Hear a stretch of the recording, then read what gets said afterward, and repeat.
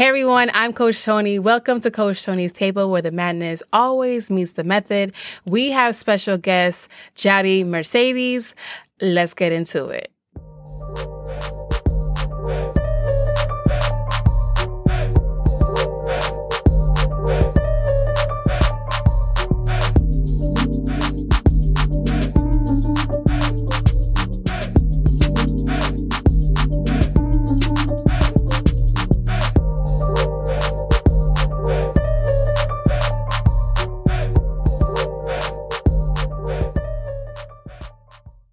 Hey everyone, Coach Tony here. Welcome back to the Writing on the Board podcast. A few housekeeping things that we'll go through first. Merch is still available at www.thewritingontheboard.com/merch. And if you ever want to submit anything anonymously, of course, to the podcast, still go to www.thewritingontheboard.com, this time /submit.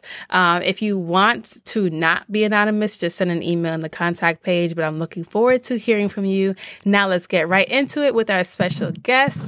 We are accompanied by today Yari Mercedes, and as with all guests, I'm gonna let her introduce herself. So tell us all what you're up to, who you are, and where we can find you. Hey, Coach Tony. I'm so excited to connect with you today. A few things about me. First, I always say the things that do not define me in terms of work. I'm a mom. I'm a wife. I'm a daughter. I consider myself a humanitarian first, a racial equity warrior. As far as my profession, I work currently in my position as an educational administrator, where I support schools across districts and really rethinking pedagogical and instructional approaches to instruction. And also I do some consultant work. I do some coach work around leadership development. And just like all the things, Liberation Plan is on the way. I hear that. If anyone was looking to find you, follow you, where should they go? Oh, cool. So Instagram at Jody.Mercedes. I just joined Twitter, y'all. So I'm about to be tweet. Okay. That's Me at too, Jody actually. Ooh, we're going to get into some things. That's at Yaribel, Yaribel, Mercedes, Mercedes. So you can find me at either platform, and also my email is jody.m.mercedes at gmail.com for those of you that are looking for, leadership development coaching or consultant work around liberatory pedagogical practices. You can reach out to me in those ways. Okay, and spell Yari for the audience so they know. Yari. Okay, good. Because, I'm Dominican, so the Y is a J, You have the boat yacht. People will be like, right, I can't find you. Okay, so if you are new to this podcast, welcome. How we do things here is I like to amplify the voice of other educators. I am an educator myself. I am a mathematics educator. However, the thing that I want to highlight is that we are all going through things, and that has led to where we are today, where teachers are leaving in droves. We do not have anybody to fill all these positions, etc. So I highlight anonymously the submissions of other teachers or other educators or other people in the education space who feel like they want to get their piece off about what's going on and why they're frustrated. And so either I discuss it by myself or I bring a guest on and they discuss it with me. And Yari has decided to not hear the submission before today. So she'll be giving her raw, uncut opinion of what she heard. How we do.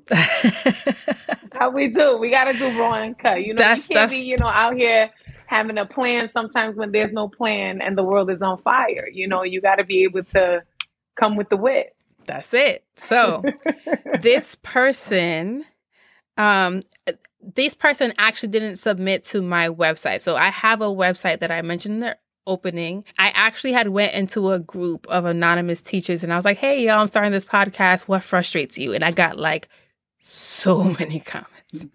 So I'm sure enough to write a dissertation. Probably, maybe 2.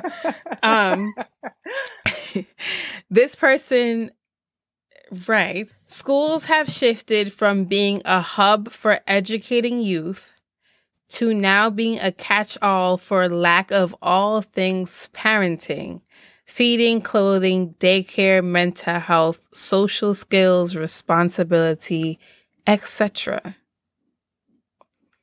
So, that part. I'm like, okay, is this a agree, disagree? Like, I mean, I think that's such an important point, right? Like, and this is the reason why we see the ways in which capitalism and racism and what COVID-19 has exacerbated about education, right? And the reason why even in person has been such a push, right? We had a whole pandemic to really reimagine what school scheduling could look like, what school instruction and pedagogy could look like, not even going in person every day, right? But what we realized with the pandemic, what it exposed to a lot of us, right? Because some people had, I don't know what it is, blinders on, a level of disconsciousness is that schools are hubs for everything, right? Like now you have people in particular states that can go in while having COVID, but don't have systems and have to keep their mask. And, you see all these memes about the CDC, like, that we're just out here trying to figure it out on our own. But that's the way that, for someone that was in a classroom for 10 years, I knew that I always consider myself a teacher first, but I even knew that during my time, in the classroom where I was responsible, for many things. I was responsible to wear many hats. And what this pandemic has really shown is what a system does to teachers and educators and leaders, because the machine must keep going, right? Capitalism must keep going, right? And also to understand that inequity is happening, right? We do realize that students get fed in schools. We do realize that there are supports for families in schools. We do realize that, school systems or particular schools are really structures that can be of support, not all, but can be of supports to students, families, and communities. And once you don't have those same structures or those same systems, then it's a big like, what are we going to do now? Right? Because in particular communities, some communities are well, some communities were able to pod, some communities were able to stay home. Some communities were very privileged during this time of pandemic, but the communities that historically have been marginalized and minoritized, we know that they have been affected disproportionately, not just with COVID, but also now the furthering of the inequities that we see present. Yeah. So that part to that educator, which is, why I take this work of even like when I support schools, to be very intentional and very purposeful about not doing things to folks and doing things with folks on their time, asking a lot of questions, really having them lead the work and what their needs are and what the partnership can look like. Because schools are, the end and be all for all the things. So if the schools right now, I don't think it's a question about schools being end all be all entities, especially in underserved communities, right?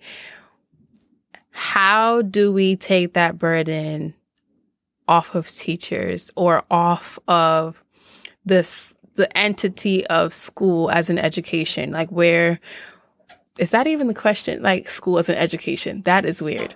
How do we take?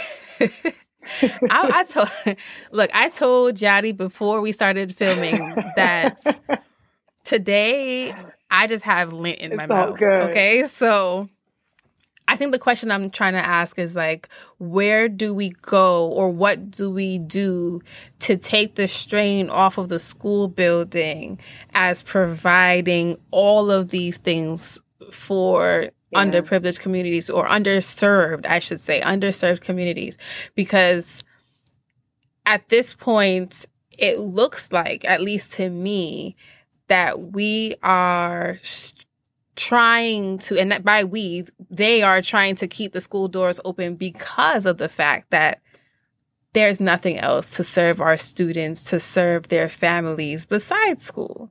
So what would you think would be a solution to finding somewhere else or something else to help out the community besides just school?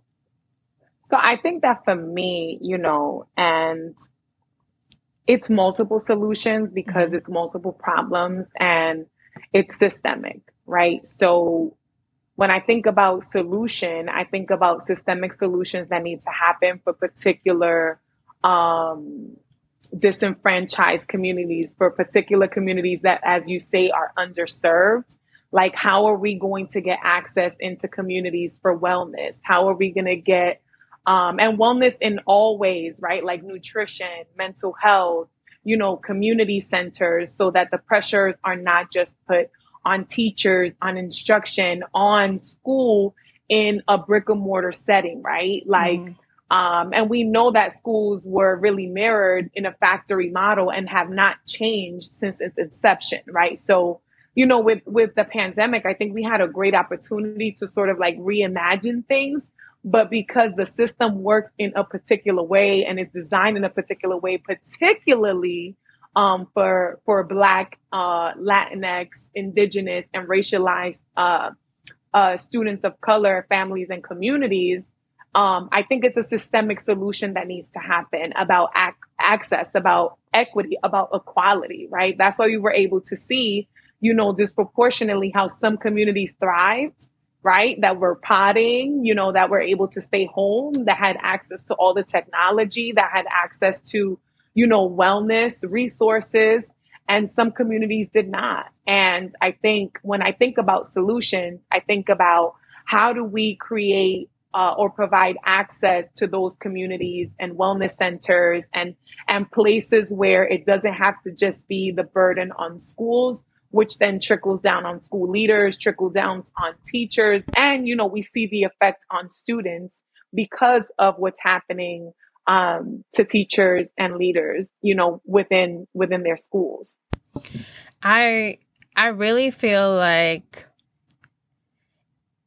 at this point it seems so far gone in terms, like, we are at a place where the education system just needs to like be rebuilt. And I would love to reach out to anybody who may be listening who was able to transition to virtual successfully. Like, send me a comment or come on, because I really would love to compare what that looked like. What was that transition like for someone? And I did mention this on a previous podcast where I had someone that I used to tutor, where they just received an email that was like, hey, see you on Monday on your school issued MacBook.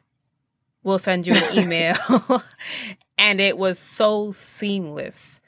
Well, I can tell you as a parent, like, there's, I'm also sitting at a place of privilege, right? And access based on my own, economic status and, where I place as someone, in the middle class, where I had access to technology already. My kids had devices already.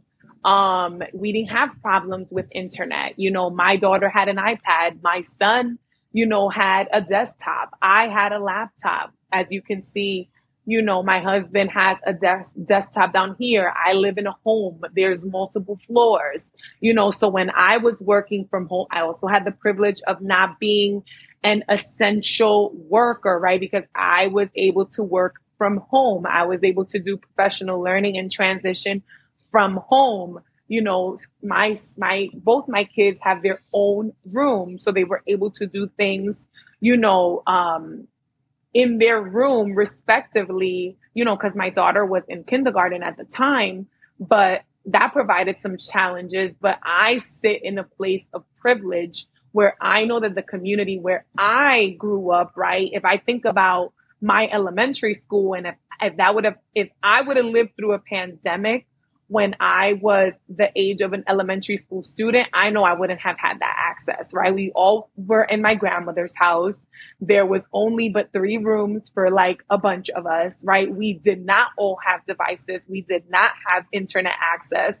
So for me, there was some level of success, or my kids were able to thrive or transition well because the accessibility there allowed it to be, right? Whereas in underserved communities where you could not even get all students in the home a device, that provides a great challenge. And then you hear policymakers talk about learning loss when such great learning happened and parents had to adapt, students had to adapt, facing, loss and grieving and all of these things that they were resilient to.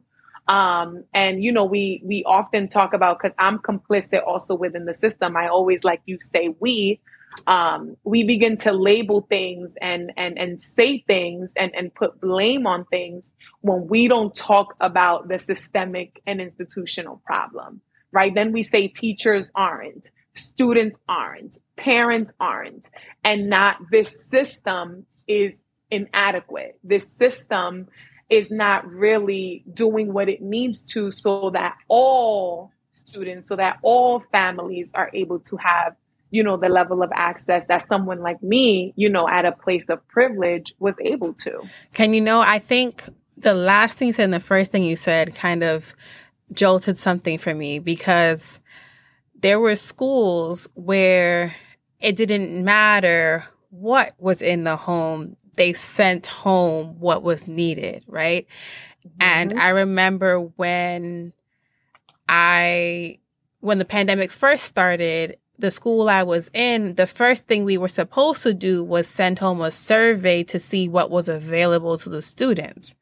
Huge difference, right? It's not like no matter what's available, here's the same thing for everybody. It's like, oh, you already have a computer? Great, you don't need one. But did I tell you whether it works or not? Did I tell you if it's good? Did I tell you if there's 6 other people in my house?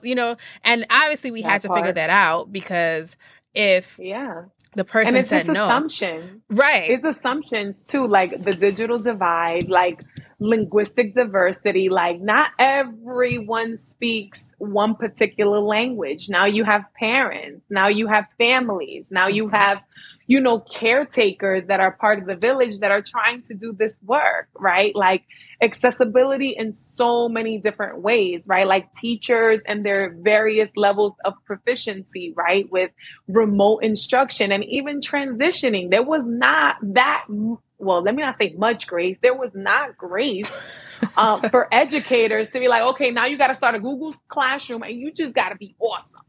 I think I mentioned that, was it 2 weeks? I think 2 weeks ago, I mentioned, because I've been in 3 schools since the pandemic started. And between the second and third one, the third one recruited me and I left because I wanted the better pay. However, to get me to not leave, they offered me the position of tech guru because so many of the older teachers were struggling to transition. Yeah. Like we had PDs and it was like... I was struggling and I'm over here. I think, I'm hot fire, I'm on technology and stuff. And I was struggling, I was struggling to figure out like professional learning now in a virtual setting. Like I'm very big about connecting with the people that, I'm in a collaborative partnership, not being, in physical space together, right? Like this idea about like breakout rooms, or sometimes, even with my kids here at home, the internet sometimes would be janky and like trying to figure out, and then you have a particular level of energy or just like transitioning, a mode of learning, a way of learning, right? Because the way that we made sense about what schooling was, it was always in a classroom setting, not really, really taking into account that education is everywhere, right?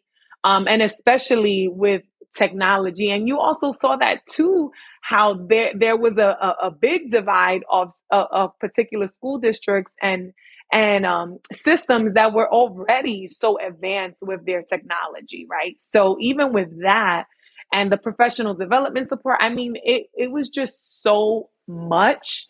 But the system often wants to blame something, someone, something for the inadequacies of the structure of I the think foundation. that's it right there. Like if the goal is a free and adequate education for all, we have to Come look on. at the system in terms of if it works for all, right? We know the Period. history, or we should know the history of this country and how it's built. And if we're really looking for a system that works, we need to start all over again, because I think this is where we're falling into a problem now. School for underserved communities is so much more than just a schoolhouse, that now that we have students in real need due to this pandemic, there are teachers that are posting that they are conflicted between addressing their students in one way versus addressing their students education wise, and how 40 minutes is not enough to do both, right? 40 Right. minutes is not enough to provide services for students who come to class upset because of a loved one lost, or they had to self-regulate during virtual because they didn't have anyone at home with them. So much of that So is many going to things. go unattended to. And we're trying to get back to quote unquote normal, which I hate that word because it wasn't normal before. I mean, It wasn't normal before. But I think this is something where every podcast that I do, or every episode, I should say, I try to find something that any educator or teacher specifically can advocate for when they are interviewing their principal or in a place of bargaining power. I think now that we are losing our teacher force, there are whole entire universities that are dropping their teacher programs because only 2 people signed up. We're in a place now where they need us, right? So even if you are okay, or your students are okay, or this is not necessarily where you fall education-wise, if you ever have any bargaining power because you are needed, as most of us are and will be, right? Ask about what it looks like to provide for students. Ask about what it looks like to understand the inequity surrounding students with regards to the systems, right?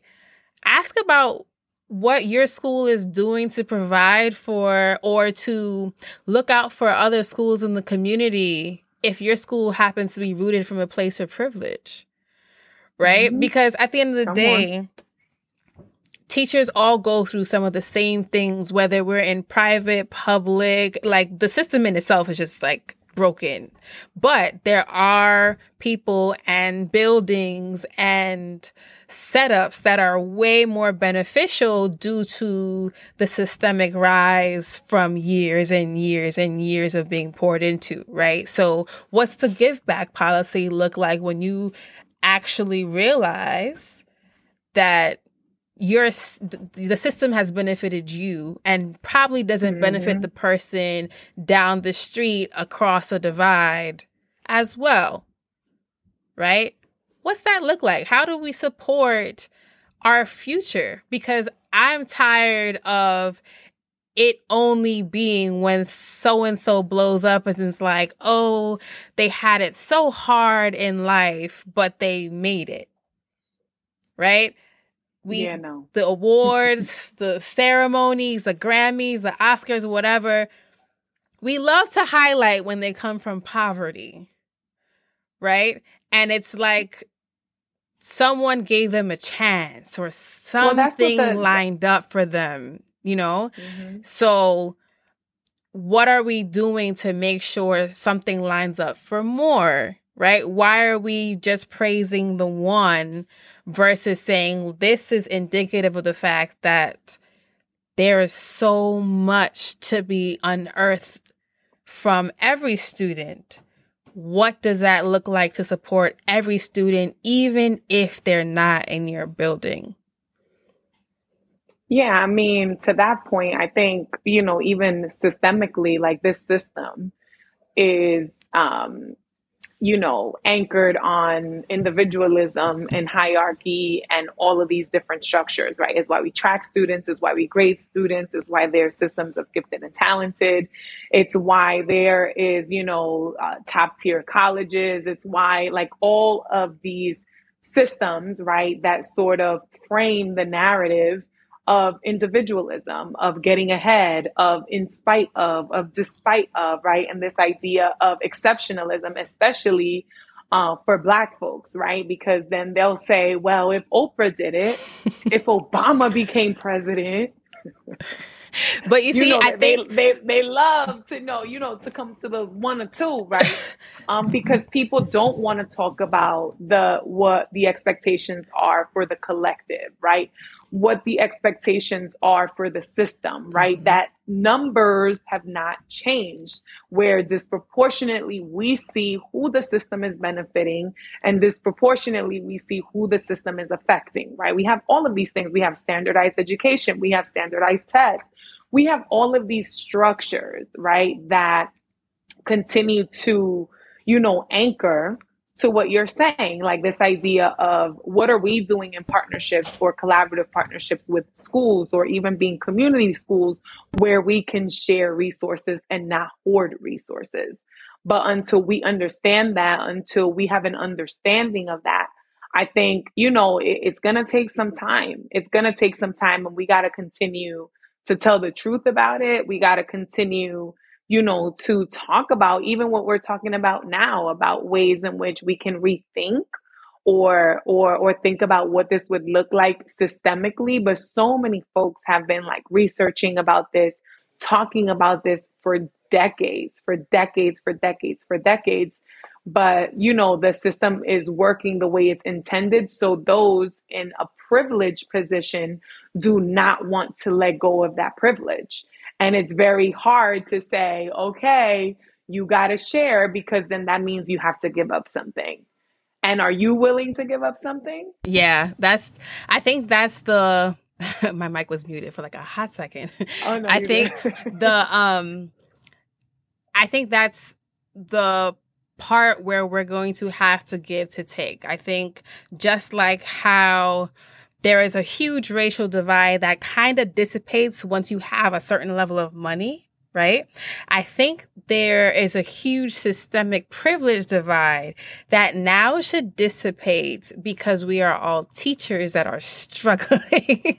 But you know what's crazy with that? Even with socioeconomic status, and shout out to Glenn Singleton, who writes about this in Courageous Conversations About Race, mm-hmm. that even the top tier at the highest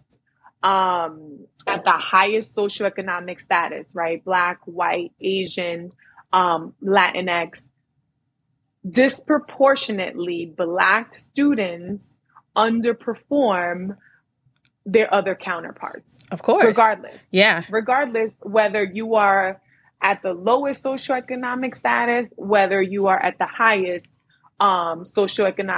economic status. So there's a level of access, right, to things, but even within the system, students are not, and when I say this, performing, right, because we have a system of standardization. Mm-hmm. And y'all, that could be another podcast. It sure could. Yeah. No, but, I mean, you're right. According to that system, that they're still not performing to the level of the other counterparts. And why is that? And we need to talk about the permanence of racism within these structures and why that is, and why the system works the way that it's intended, even when, someone like me is at a middle class socioeconomic status. I have to be super vigilant about even how my students, how my children are performing in school. What's the instruction like? What they've had to deal with in a predominantly white school, right? So all of these things, just like all of these thoughts are coming into my head, especially as you say that, because I think there is a level of access with money, but structurally and It's systemically, we see that still an data issue. shows us Yeah. that racism is just going to do what racism does. I mean, it's an issue. Because, I mean, I also went to a majority white school. It was white and Asian. And so I completely understand. And I think the conversation is definitely not over. I mean, we definitely have way more podcasts to record because I mean, it's a hot mess. But here's what I'll say. One, thank you, Yari, for joining me and encouraging this conversation. Those of you who are listening, understand that not every podcast is going to come with or stop saying podcast. Not every episode is going to come with a solution, right? Sometimes it's just going to open the door to another conversation, and we need to have the conversations first. Sometimes some districts, some schools are tiptoeing around this conversation. So I implore everyone who's listening to just take what you've heard here and find a way to start this conversation in your pocket, in your area. I always say I don't have, I'm of the mindset where we've been conditioned to always be quick with solutions and quick with answers. And I'm of the mindset, right? That we need to have more questions, that we need to dig deeper. And I think that, to your point, that's where I always have more questions than I have answers, because I think that that's the way that we'll get in terms of the collective, the collective work that needs to be done. If we keep asking those questions, if we keep raising the issues, if we come with solutions right through those questions in community, not necessarily I'm saying, well, this is the solution, right? Systemic problems didn't just start last year. This has been centuries of this. So, we need to, I always take an inquiry approach and a questions approach to thinking about how we can, rethink the state where we are in education. Perfect. Okay. So, no, that was perfect. Here is the last part. Every episode since the last episode that I just aired, I've been asking a question. It's very random, but I want to know your answer. I do not have an internal monologue. Do you know what I mean by internal monologue? Like your self-talk? I don't know if it's called self-talk, but I'll explain it. So if I'm not speaking, but I'm thinking, I can hear I can't, but many people can hear themselves talking in their head. Can you? Ooh, I don't know if I can hear. No. But... Okay, so those of you who are listening, you can't see her face, but if you go to my YouTube channel at the Writing on the Board, right? You'll see her face, and her face is exactly what my face was when I found out about this. So that's a no. Which is the first person. Yay. Okay. There are people out there, when they don't speak and they're thinking, they can hear themselves speak. And I cannot. And I thought about that in terms of, wow, this is huge implications for testing for milestones as children, and maybe because when I read for understanding, right, if something is difficult for me or first time engaging with something, I have to read out loud because I don't hear myself. Do you too? Right. Crazy. So even when I write papers, I'm like, babe, you want me to read you? I wrote some fire stuff, so let me go ahead and do this read aloud. And I think that's something that I'm going to, every time I have a guest, I'm going to ask that question because I really want to start to think about, we're standardizing so many things, but that's so different. Some people can't hear themselves think if it's too loud, and some people don't mind because they don't need to hear themselves speak. So I've got one for one, okay? Art Avenia can hear himself, and Jadi Mercedes cannot. So with that being said, I'm going to dedicate this podcast to my brother. All podcasts, all future podcasts, all past podcasts will be dedicated to him. He recently lost his legs. I am his guardian now, and his determination has motivated me to go after my dreams. So to end every podcast, I do this for him. Thank you once again, Yari and Mercedes, for joining me. You have to do it again. Thank you, Coach Tony. Yes, we do. We got to get into some time again.